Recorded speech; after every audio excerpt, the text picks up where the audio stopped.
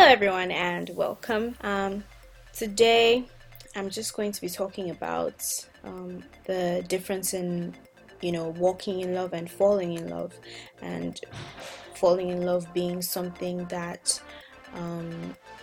society encourages us to do, and walking in love being something that scripture encourages us to do, and if there's any differences between the two really, and what approach we're supposed to take towards love as Christians.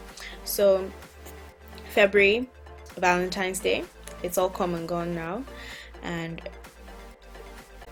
people often use Valentine's Day as a time for falling in love, as a time for celebrating love essentially. And while there's nothing wrong with that, celebrating love, there's a problem with getting caught up in the consumerist culture and being extravagant really. There's never a time that we're told to fall in love in scripture. We're told not to be swayed by things that appeal to our fleshly and materialistic tendencies. So falling in love is usually about feelings. Oh, I looked at this person, I was so enchanted by them, and I have feelings for them now. But the concept of falling in love is problematic because the word there, falling, is just problematic. I mean, it hurts to fall. You can fall on purpose, which means you can fake falling. Someone can pretend to fall, but how do you fake walking? If you're walking, then you're walking. If you're not walking, then you're not walking. But falling, I can pretend to fall down. I can pretend to fall. So it's a very problematic phrase. It hurts to fall. We fall because we stumble.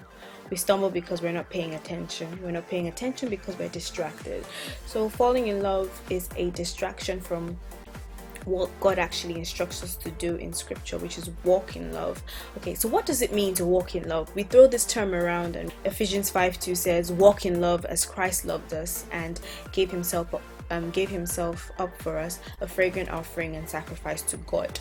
What does it mean really to walk in love? So if we look at the context of scripture and just examining that phrase, to walk in love means to demonstrate love in the same way that we have received it from Jesus Christ. Freely you have received, also freely give. The description of love essentially in 1 Corinthians 13, we all know, so we're not going to go over them again here, but that description, those phrases, those things that are used to describe love, being kind, being gentle, love is patient, love does not boast, love is not selfish, things like that. We're supposed to use these things in our walking in love. But the thing is, it is difficult to demonstrate the characteristics described in 1 Corinthians 13 without the spirit of love. If God is spirit and God is also love, it means that love is spirit. So there is a spirit of love that we're supposed to walk in, that we're supposed to abide in. And if we think in the context of Psalm 91 verse 1, it says, he who dwells in the secret place of the Most High shall abide under the shadow of the Almighty. Abiding in the shadow of the Almighty is abiding in the shadow of love. It's that straightforward really. To walk in love means to embody the spirit of love, to love as Christ has loved you. As you have received from Christ, also freely demonstrate unto other people. Real love is demonstrated in giving, and not just the giving of materialistic things, but the giving up of oneself really. Pouring out yourself, pouring out your desires in an effort to be beneficial to another person. If God was willing to give up his son, that shows us the extent of his love towards us and his willingness to sacrifice for us. This is why God tests our love through giving. How much are you willing to give up for God? How much are you willing to give up to demonstrate your love for God? It says that God demonstrates his love even though while we were still separated, Christ died for us. So now that we are even being reconciled to God, how much are we willing to demonstrate our love for God? On the flip side, how much do we think the people that we're in love with or that we fell in love with, how much are they willing to give up for us? If the true test of love is giving, how much are you willing to give up for the other person, the person that you think you're in love with, or the person you think is in love with you? Test their love through giving. And I'm not talking about asking them to buy you some extravagant thing, but in times of trouble, do they run at the first time of trouble, or are they really there, willing to sacrifice with you and willing to help you through a tough time? That's the test of love. The test of love is in giving. is in displaying a selfless giving for another person. But above all this, love is a fragrant offering and it's a sacrifice to God. Our love walk is not who is the most materialistic or who is buying the most gifts for who.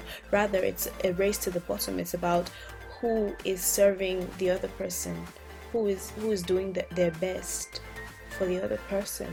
So love is a walk. It's not a race. It's not about showing off on Instagram or on other social media networks. Really, love is a walk. It's a patient walk. There's no need to be hasty to find love, because it's not really something you find. If at all we've learned anything today, it's that love is something you abide in. It's a spirit, it's an atmosphere, it's a shadow that you abide in. So good and godly relationships happen when two people on similar love walks meet each other. The love that springs forth from such a relationship is not a race to see who's the most romantic. It's a marathon walk. It's literally hand in hand, sweat, and let's do this till we get to the finish line. It's a walk to see who's the most selfless. So as men and women who are children of God, let's meditate on this piece of scripture. Let's set a goal to abide in love, to walk in love. I call it a love walk. I'm in a love walk with God. I'm learning to demonstrate His love for me by loving others and by loving Him as well. I pray for you today that God will teach you how to walk in love. He will teach you how to carry a spirit of love with you at all times. He will guide you on your love walk with Him. And I pray that as you give yourself away in love, you will encounter joy.